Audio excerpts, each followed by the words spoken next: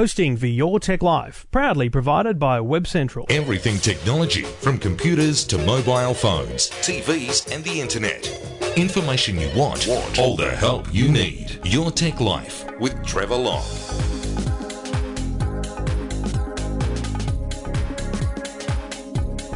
And thank you for listening, thank you for downloading. This is Your Tech Life, episode 301, and I do it all thanks to the good people at Garmin. Garmin Satellite Navigation GPS Technologies. Tell you more about them shortly. Thank you for listening, thank you for subscribing, thank you for letting me jump into your mobile phone each and every week. I'm pretty confident that for the overwhelming majority, I'm buzzing through your mobile phone somehow. I'd be interested to know if anyone's still doing kind of podcasts via iTunes on their computer. I think it's just all happening now on the old Pocket Casts or podcast app. But always keen to know how you're listening. It's very interesting research and could change the way I produce or deploy the show. But I have no reason to believe that just yet. A few calls to get to tonight and a few topics as well. A couple of new comments on the iTunes store. Thank you for your rating, your 5 stars, and your comment is greatly appreciated. It means that other people may well discover this wonderful little program. But let's talk metadata. Let's talk the future of cars. Let's talk Facebook, and let's talk giving away $1,000 television. That's ahead this evening. All here on Your Tech Life. You can subscribe on iTunes, Pocket Cast, wherever it might be, and you can get in touch with me at Trevor Long on Twitter or on Facebook. You can just find me, trevorlong.com, or find my Facebook page. Jump over there and like. You can send me messages through there, trevorlong.com, or via the website eftm.com.au. Let's get cracking. So where do I start? Metadata. Today is Tuesday the 13th of October, and as at midnight on this day, the world has ended. Well, that may be the case if you believed a lot of the tweets that I'm seeing. My gosh, the tweets, some of the articles online, it's doomsday stuff. The government's data retention legislation has passed Parliament some months ago, and today's the day the telcos have to start retaining your data for 2 years. Yes, some telcos aren't even ready, and they've had to ask for exemptions, but it doesn't really matter. In the end, at some point very soon, they'll be retaining your data for 2 years. What does that mean? It means what they do today goes on for 2 years, because they already retain your data. They already know which websites you visit, which people you call, what time you were called, where you were at the time, which cell tower you were connected to. They know this stuff. But they delete it after 30, 60 something days, depending on, how much data space they've got. The government's saying, no, don't delete it. Keep it for 2 years. And we'll pay for the data space that's required. Don't worry, it's okay. But broadly, the data that is just flowing through the systems is now needing to be kept for 2 years. Now, for some telcos, they may have to keep stuff that they weren't keeping at all before. But I think for the majority, and for ISPs, they're just keeping stuff and not deleting logs. Why are we worried? Honestly, I don't know. I really don't know, but on no issue before today have I received such vitriol, hatred, and stupidity on the internet from rather senior, respectable people. Some idiot described me as having been humiliated because someone tweeted me back a link to the legislation. No, not at all. What I have said, what I tweeted yesterday, was that people that are flocking to VPNs, a virtual private network, which is an internet tunnel that allows you to stay somewhat anonymous, to ensure that their telco, their ISP, their everyone can't know what they're doing, and therefore the government can't get access to it, should be just as worried as if they were within the data retention program. Because if Telstra is going to get hacked, then what's to say your VPN provider isn't going to be hacked, and they're not going to get your credit card details, and they're not going to screw you for money? I think that's a worse hack than someone finding out what websites you visited. And I am firmly of the belief that if an ISP was hacked it is extremely unlikely that the hacker would, on the first attempt, get access to both the log information and the database of users and time access logs that would allow them to identify those users. They'd need to do a serious data breach of a lot of systems to have that in their systems. I just think it's far-fetched. Yes, it's a risk. Yes, it could happen. But do we not do it just because we're worried about a hack? No. So the next argument is privacy. You think you're entitled to privacy, do you? You think that no one else should know where you're going on the internet. Bollocks. I mean, no one in Australia gives a toss what websites you're visiting, who you're emailing, or who you're calling, unless they have some suspicion that there's some illegal activity going on. And yes, there could be any number of government agencies that have the power to request the data. And I say that specifically because some people like to make out like someone at the RSPCA is going to be able to open up a website, put in their password, and just search for what your call history or your web browsing history. No. They have to go to their superior. They have to fill out a form that's authorised by someone at their end. Therefore, there's a track. Then they have to request it. And the ISP has to have that form and that authority. And the ISP's then got to dig it up and find it. It's not an overnight process. You know, it's just, honestly, no one gives a toss what you're doing on the internet unless you're doing something wrong. Now, if you are, let's go to the extreme and you're a bloody terrorist cell. Okay, no one's going to, honestly, if anyone argues that we shouldn't be able to get access to that data, then you're crazy and I don't even want to know you exist. Go away. But if you are worried about the middle ground, someone tried to give me an example about domestic violence or violence generally, and that, you know, all you need to do is, you know, file a little case with the cops and they could then, you know, request your data. I mean, that's an abuse of the legal system. So you could be in as much trouble for trying to, you know, utilize police resources for the wrong reasons, just as much as they would be running, you know, red rag to a bull to try and find some silly information about you. Honestly, I think we have this massive lack of trust. Now, okay, you might hate the government. Good luck to you, lefties. But the Labor Party supported this legislation, so it's not a left and right thing. You might not trust the government. Okay, great. Go and live on an island somewhere then. We have a government. They aren't out of control. You know what I mean? Like, it's not... So, I saw a tweet today from someone who linked to an article about the police in Western Australia. Several hundred police had accessed data on the police system about Ben Cousins' arrest many years ago. So nothing to do with metadata whatsoever, ever, because it's not metadata, it's police records they're looking up. And I don't want to break it to you, but they had records that 100 and something people had access to them, and those people that could then be disciplined. So what do we think? They're just getting away with it scot-free? No. Honestly, just take a chill pill, everyone. Take a bloody chill pill. And the funniest, honestly, I nearly pulled over because I was laughing so hard when I read it. Edward Snowden, right, the believer of freedom and Edward Snowden tweets information about, you know, Australia's data retention laws and encourages people to sign a Get Up petition. Now, two things. Get Up is basically a branch of the Labor Party. It's a Labor left-funded political lobby organisation, and they're asking you to sign a petition. To sign a petition, you have to give your data voluntarily. Name, email, address. Or it's not a valid bloody petition. So to fight the use of data, you got to hand over your data. Genius, people. Pure genius. Honestly, I accept that some people have a lack of trust in our authorities in our government. But I think you need to temper that with the reality that abuse of power is not something that's well respected in government or government organisations. So it doesn't happen readily. And in fact, there's not a lot of cases of it.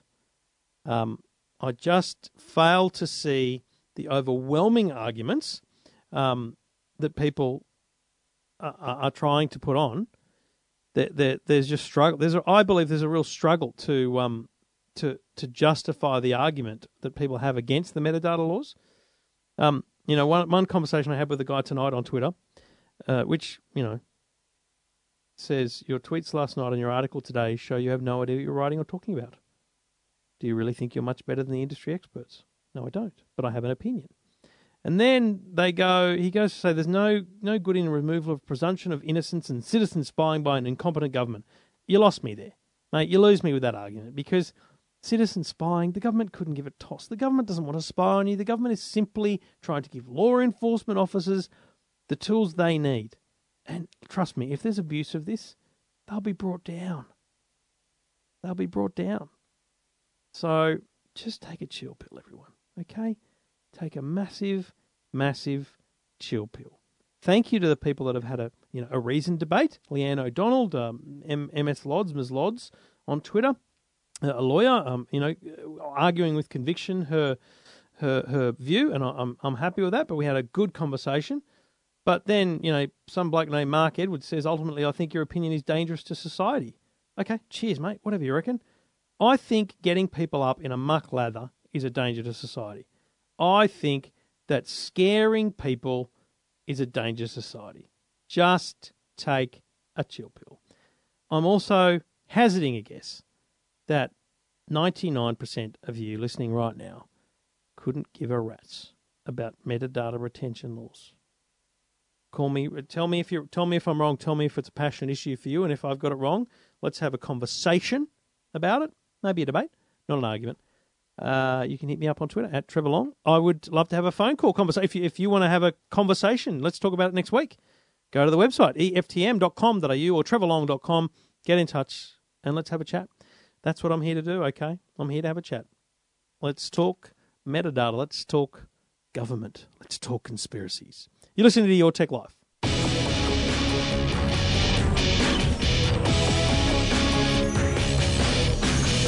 And we do it all thanks to the good people at Garmin, and the Vivo Fit family is huge. The Vivo Fit 2 is an activity tracker with a 1-year battery.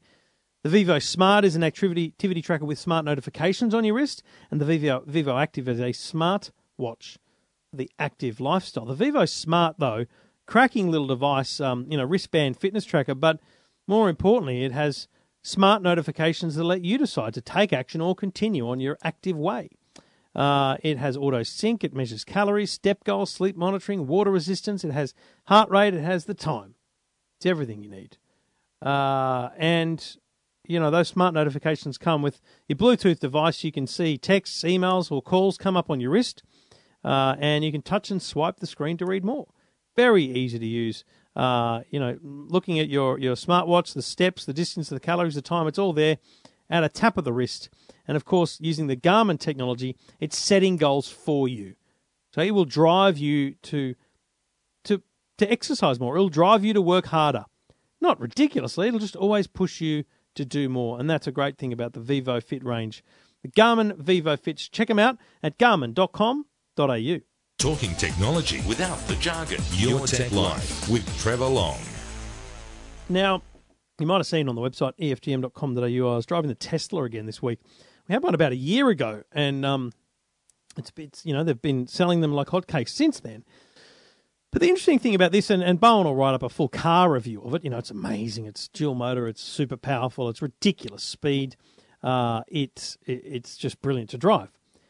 But it made me think about the connected car and how car companies have literally just missed the boat. Now, here's a couple of things the Tesla was able to do in a short space of time, and I didn't even own it. I was able to open an app and see where it was. Well, that's cool. Built into it is a SIM card. Built into it is this tracking. So open an app and I know where the car is. Open an app, I can see the fuel level, battery level in this case. Open an app, I can vent the car. I can turn on the aircon. Open an app, I can lock and unlock the car, beep the horn, flash the lights. Easy things that help you drive your car because you lose it at a shopping centre, whatever it might be, or it's a hot day, you want to cool it down before you get in. These are all cool things. Excuse me. What's interesting, though, is they're not exclusive to Tesla. my Commodore should have it, right? Holden, there's no reason other than cost and market demand, in a sense, for Holden not to have an app and a connected car that allows me to look up the app and go, oh, no, it's running out of petrol. That allows me to look up the app and turn the aircon on. Allows me to look up the app and see where it is. All these things are possible with any car. It just happens to be a fully electric Tesla. And it made me think that's why Tesla is better. Not because of the way it drives, not because it's stupidly fast off the line, faster than a V8 supercar, whatever you want to say, but because they've actually thought about it. They've designed this thing with interactivity in mind. Yes, it has a 17-inch smart touchscreen and computer inside it. But that means that the other thing that's really critical, just like your iPhone gives you a software update, so is your Tesla. Software update. Tomorrow, Tesla will issue a software upgrade to all of the compatible cars that will enable autopilot. So they'll go from having blind spot monitoring and lane detection, if you merge out the lane, to actually self-driving, essentially. Now, I want to test it. I want to see what they mean by that, because there's a bunch of there's a bunch of cars out there that do, they'll steer you through a corner on a highway. So let's see how much autopilot there really is. But the bottom line is they're doing that via a software upgrade, right? You don't have to go to a dealer. It's just available via your Wi-Fi. That's cool. So I've taken a bunch of photos and I've written about it up at EFTM.com.au. Your Tech Life with Trevor Long. Thank you for listening. You are able to get in touch anytime you like. EFTM.com.au or call 1-800-157-157. G'day, Peter. Hello, Trevor. What can I do for you, mate? I've just had Windows 10 installed on my computer, and one of the things it's asking me to do is sign on to OneDrive. Right. And I'm just wondering, what does that mean? Have you heard of the cloud? No. Okay, so the cloud is like a hard drive that doesn't sit on your computer. It sits, frankly, it's up in the cloud. But it's not really. It's just a big data warehouse somewhere in America, probably. Yep. But essentially, it makes that data, whatever you put there, is available anywhere you are from any device. So if you if you sign up to OneDrive, which if you've got a Microsoft account is free, you get a bunch of data for free. Whenever you save a document now, it's a little bit frustrating, but Microsoft kind of make it the default. So if you've got the latest version of Word, it always kind of by default wants you to save it in OneDrive. But if you get used to it, it's actually very handy because you say, let's say you type in a proposal or an idea, type it up, hit save, and then you could be anywhere. You could be at a mate's place, you could be on your mobile phone, you could be anywhere at all, and you go, oh, I wanted to share this thing with you, but you didn't print it out, you didn't send it to them, whatever. You just open up the OneDrive app, and all of your files are listed there, and you can view them on any computer. Oh, okay. And also you can share them with people. So you can send people a link to that file. You can also put photos, whatever you like is there. Think of it just like a floppy disk that you used to put into your computer, and instead of handing it around to your mates, now you just put whatever you want on that drive, and you can share it with your mates via the internet, or you can access it from anywhere in the world. You don't ever, never need to remember to take it with you. Okay. So very cool, man. I personally would recommend some sort of cloud solution in your life. Yep. And if you haven't got one, then kick it off with the one that's being prompted to you. Okay, so that's all I got to do. Just sign on to it, and then it'll tell me what to do after that. And then what'll happen is, if you start loving it and liking it, you'll start to probably reach a storage limit, and that's when they'll start saying to you, hey, do you want to buy more storage? So, for example, I pay about $10 or $11 a month for Google Drive, and that gives me like a terabyte of storage. Like stupid. It's a huge amount of space. I won't use it all, but it means that I've got this flexibility.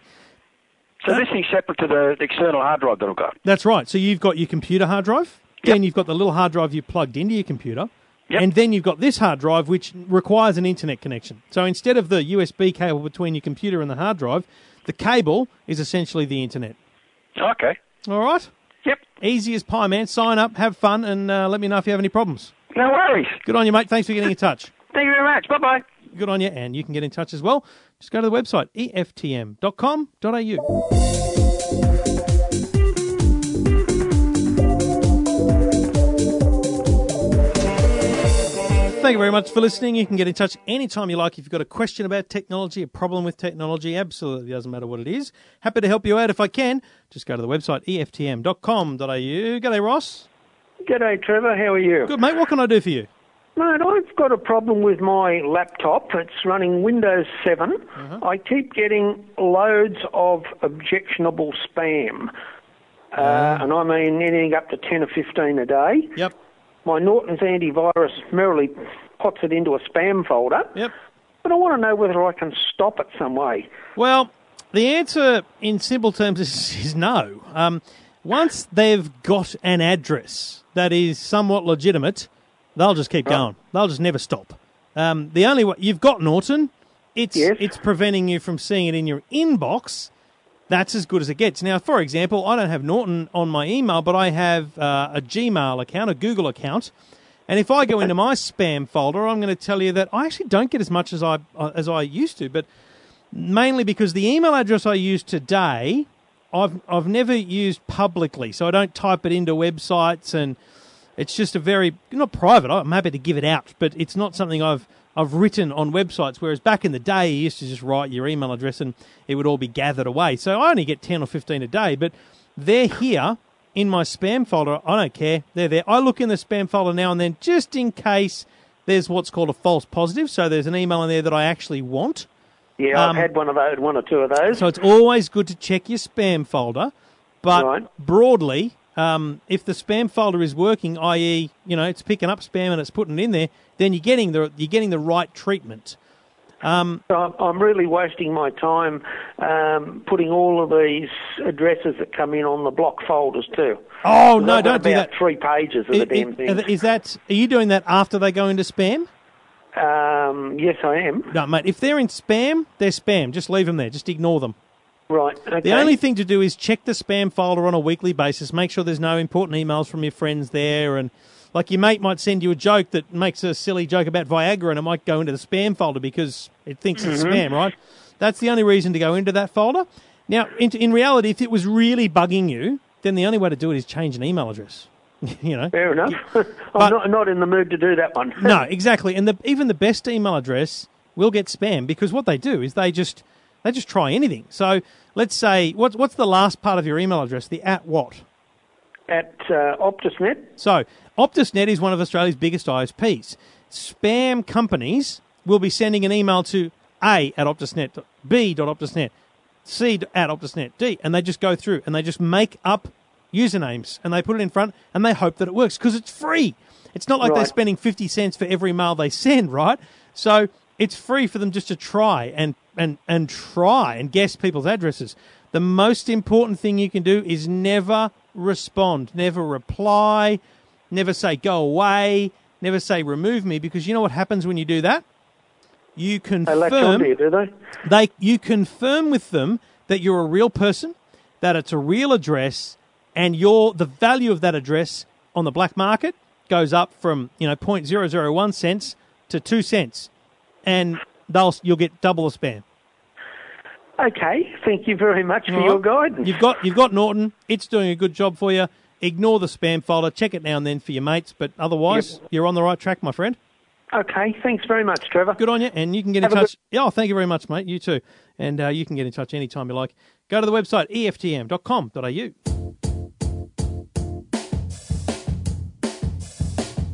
It might sound crazy what I'm about to say,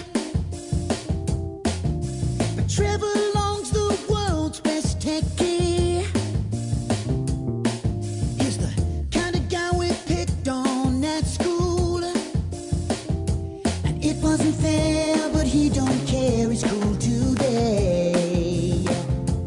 Call him techie. Trevor Long is such a nerd. Check him out if you need the proof. Call him techie. Trevor Long knows all gadgets, even though he's just a goose. Call him techie. Trevor Long is just a nong. He's the only nerd guy for you. Call him techie. Trevor Long has got something wrong with being cool. He don't have a clue. And thank you for listening. Now, before I tell you about Facebook, I should tell you that up on EFTM.com.au, you've got a chance to win a 4K TV, a 50-inch ultra-high-definition TCL TV valued at just under $1,000. 4K resolution, just gorgeous. So it doesn't come any easier than that. It's there's got a bunch of great new products, new Android operating system, Wi-Fi capabilities. This one here, 50 inches, 4K, just under $1,000. All you got to do is go to the website, look for the TCL giveaway, and tell us the name of a horse you'd enter in the Melbourne Cup. Be creative, explain why. We've seen some good entries, but remember this about competitions. Let me give you a little tip, especially with these competitions that you need to do a little bit of work. You need to think. They don't get as many entries as you think. You know, I've run a few comps in my time, radio, online, different places. You'd be surprised how few people, like a lot of people have an expectation that tens of thousands of people, they're not. Your chances of winning are great if you just think creatively. What would you name a horse entering the Melbourne Cup? Be creative, explain why. Have some fun. It's a TCL competition. And, of course, there is also a money can't buy experience to attend Crown Oaks Day on the 5th of November. You can enter that at tclpromotion.com.au. But the TV is at EFTM. EFTM.com.au. Your Tech Life with Trevor Long. Now, over on EFTM also, you'll see the story about Facebook's new reactions. Now, I don't want to tell you I told you so, but I told you so. Some time ago, a few weeks ago, Mark Zuckerberg held a Facebook town hall where he said that they'd respond to people's calls for a dislike button, but that they'd be looking for something deeper. And I predicted they'd run with kind of emojis because of the way they have that, post in your status where you can say, I'm feeling great, feeling bad, whatever. Well, Mark Zuckerberg's posted videos of the new reactions, and they've been trialled in Spain, I think, and Ireland. They'll come to Australia, I reckon, before Christmas. And the new reactions you'll be able to choose are like, love, haha, yay, wow, sad, and angry. So when someone says, oh my God, I'm getting married, you can say love. When someone says we're having a baby, you can say yay. When someone says I just won the lotto, you can say wow. When someone says I'm sorry to tell you that my dog has passed away, you can say sad. And when someone says I'm really annoyed by the government, you can say angry. So you can have some fun. It's not a bad idea. I think they'll do very well out of it because it just gives you a new way of expressing those emotions. So yeah, I like it. I think they'll do very, very well with that. So if you want to see the new icons and a bit of a sample of how it all works, go to the website, EFTM.com.au. Episode 301. Thank you for listening. Get in touch anytime you like. Go to the website, EFTM.com.au. Jump on Twitter, @TrevorLong. Feel free to abuse me as many like to, only because you disagree with me. But frankly, I don't think you're listening if you have those beliefs. But that's just me. Let's go back to calls. Go, Rob. G'day, Trevor. How are you? Yes, well, I've had a fun couple of days on the interwebs. You like firing them up? Dealing with lunatics. Oh, you know what? You're right. I do. If I was an emotional person who was on edge, Twitter would be a very bad place for me, and I can understand how it has that effect on people. But it's like getting a shot of adrenaline getting abused. Because breaking news, I don't report to anyone. I fire back. Well, the word troll's been thrown around a few times, I see. Yes, no, I've people calling me a troll. I'm like, hang on a minute, you're the ones that are going at me. But, a bloke tonight said, wow, I don't think I've read something this stupid in ages. And I've just written back, I don't think I've read someone so rude and obnoxious in ages. Well, there you go. God love them. What can I do for you, buddy? Well, Trevor, recent times, probably the last 2 months, I've suffered some pretty significant reduction in my internet speed. Previously, I was probably averaging 6.5 megabytes per second, which I think we all agree is pretty poor anyway. Yeah. And then just to be clear, you're in rural or remote. What do we describe it? Rural New South Wales. Regional. Yeah, regional to be the word. Regional. There we go. Yeah. Regional. 6.5 megabytes per second, but I'm only 100 metres from my nearest exchange. Oh, really? Yes. So not that far at all. So when you break it down, the main exchange here in the town I live in runs on a 25 megabit per second exchange. Yeah. And that runs a fibre cable to the satellite exchanges, which are 8 megabits per second exchanges, which would explain why I should get around 6.5 megabytes per second on my joint. Mm-hmm. But about 2 months ago, I experienced a reduction in my speed to the point where I was getting less than 1 megabyte per second, almost zero. So I've contacted Telstra, and they ran some line tests and did all the rest of it, and doesn't seem to be any problem on their end. Awesome. Do they give you anything? Do they say anything? They could not give me. They sent a technician out who ran some tests, and true to form, they ran about 20 speed tests, and they're all up around the 6.5 megabit per second, which is, unfortunately, that's the way it is. But these speed tests that I'm doing at less than 1 megabit per second are happening at 4 o'clock in the morning after when I get home from night shift. Oh, so you're getting crappy speeds at crappy hours. Correct. So I can't. They're saying it's congestion, but I'm getting these speeds at the least congested times of the day. One would assume. And you've obviously done some tests at all different times of the day? I am, yeah. Wow. So, and what's even stranger, Trevor, is that I can do a speed test and get 6.5 megabits per second, but the very second after that speed test, I can try and open Facebook or a internet page, and it will not load. So it is very, very intermittent compared to the speed tests.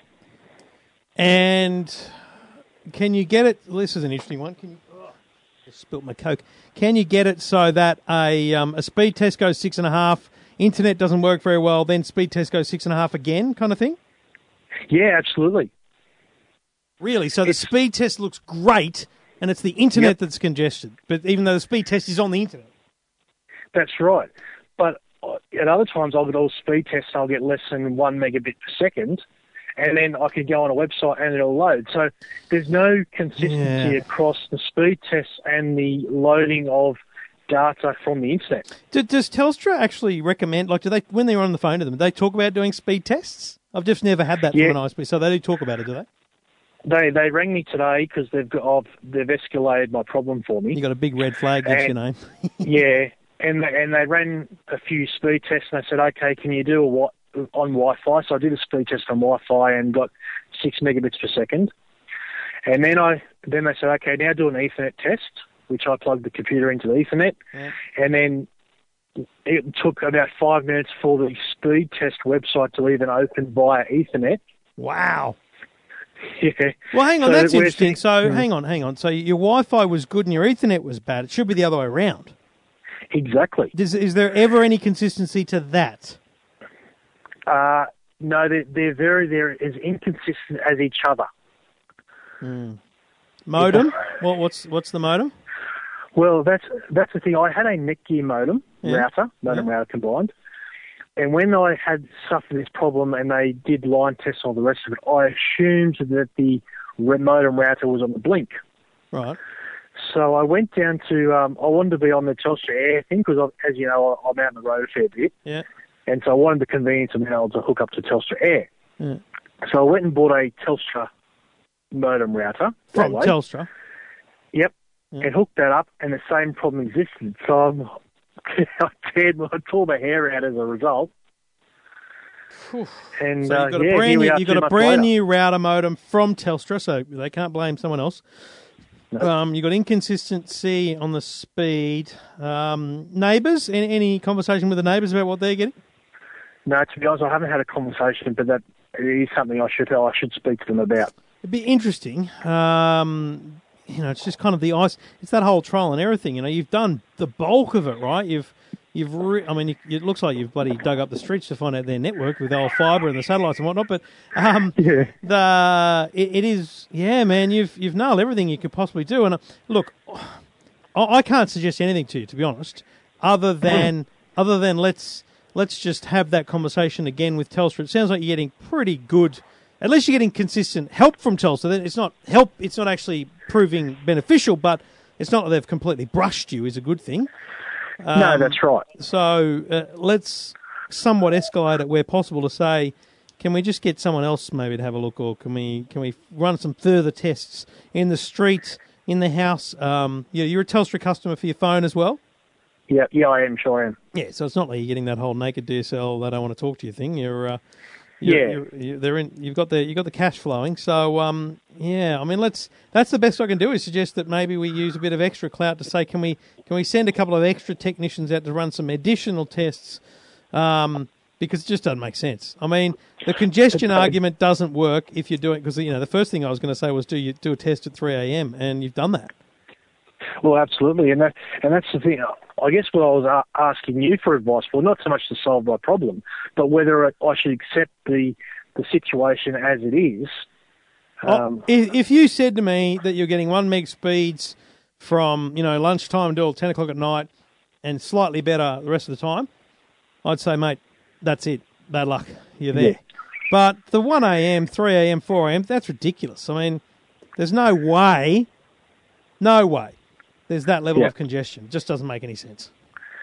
No, and that's the technicians were blaming the video download, the stands and the Netflixes of the world.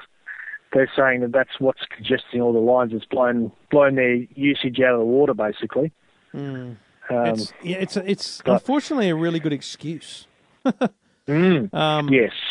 Which I don't favour either. It's a genuine reason at certain times and in certain situations, but I think it's an excuse as well. It's a good way of butting people back. So, yeah, I don't accept. In answer to your question, no, I don't accept the reasoning.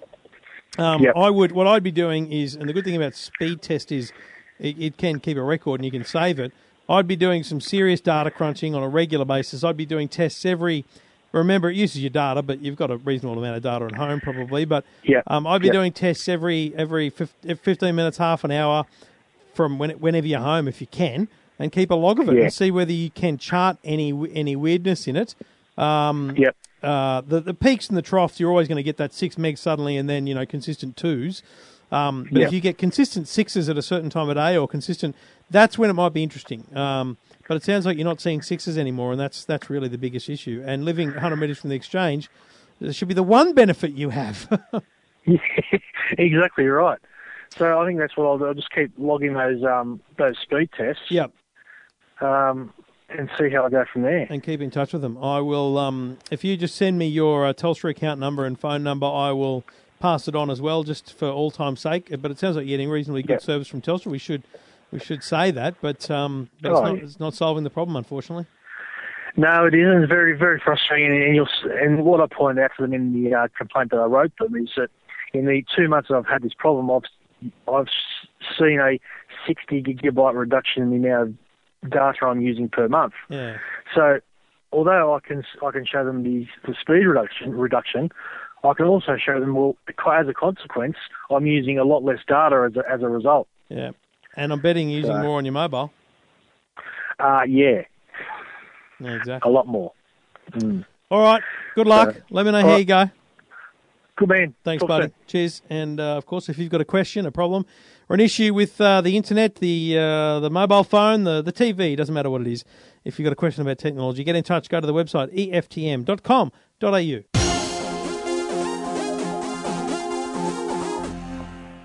What about my wife? I texted her earlier. She was out. I said, any chance of some chocolate or a McFlurry on the way home? She comes to the front door. I happen to be walking out to put the garbage out. She hands it to me. She says, can you promise this is your last McFlurry? Without thinking, like immediately, I said, absolutely. Are you kidding? Why would I do that? Why would anyone not want a McFlurry? They are delicious. Delicious. Who's with me? Jump on Twitter, @TrevorLong. #McFlurry. That's all I'm going to say. Wonderful to have your company once again. I'll be back next week, I assume, unless, fate, seals me. Tell my kids I love them. No, I'm only joking. What have we got on next week? There's a few things coming out this week can't tell you about yet. Got them, can't tell you about them. Bloody embargo. So all I'll say is if you're listening before 6 a.m. on Wednesday, go to the website at 6 a.m. on Wednesday. There's some product information being made available. If you're listening after Wednesday, it's on the website right now. If you're listening before Thursday morning, jump on today's show on Thursday morning. We'll have a new product I'll be previewing. And again, on the current affair on Thursday night, we'll give you great details about that product and when it'll be available and for how much. And that's riveting, isn't it? And I'm going to try and post a story tonight about a fun little Microsoft foldable keyboard that I've got. It's very cool. Works really, really well. I just don't know why you'd want it. That's all. Anyway, thanks for your company. Thanks for downloading. It is always great to be in your phone or wherever I am. Tell me.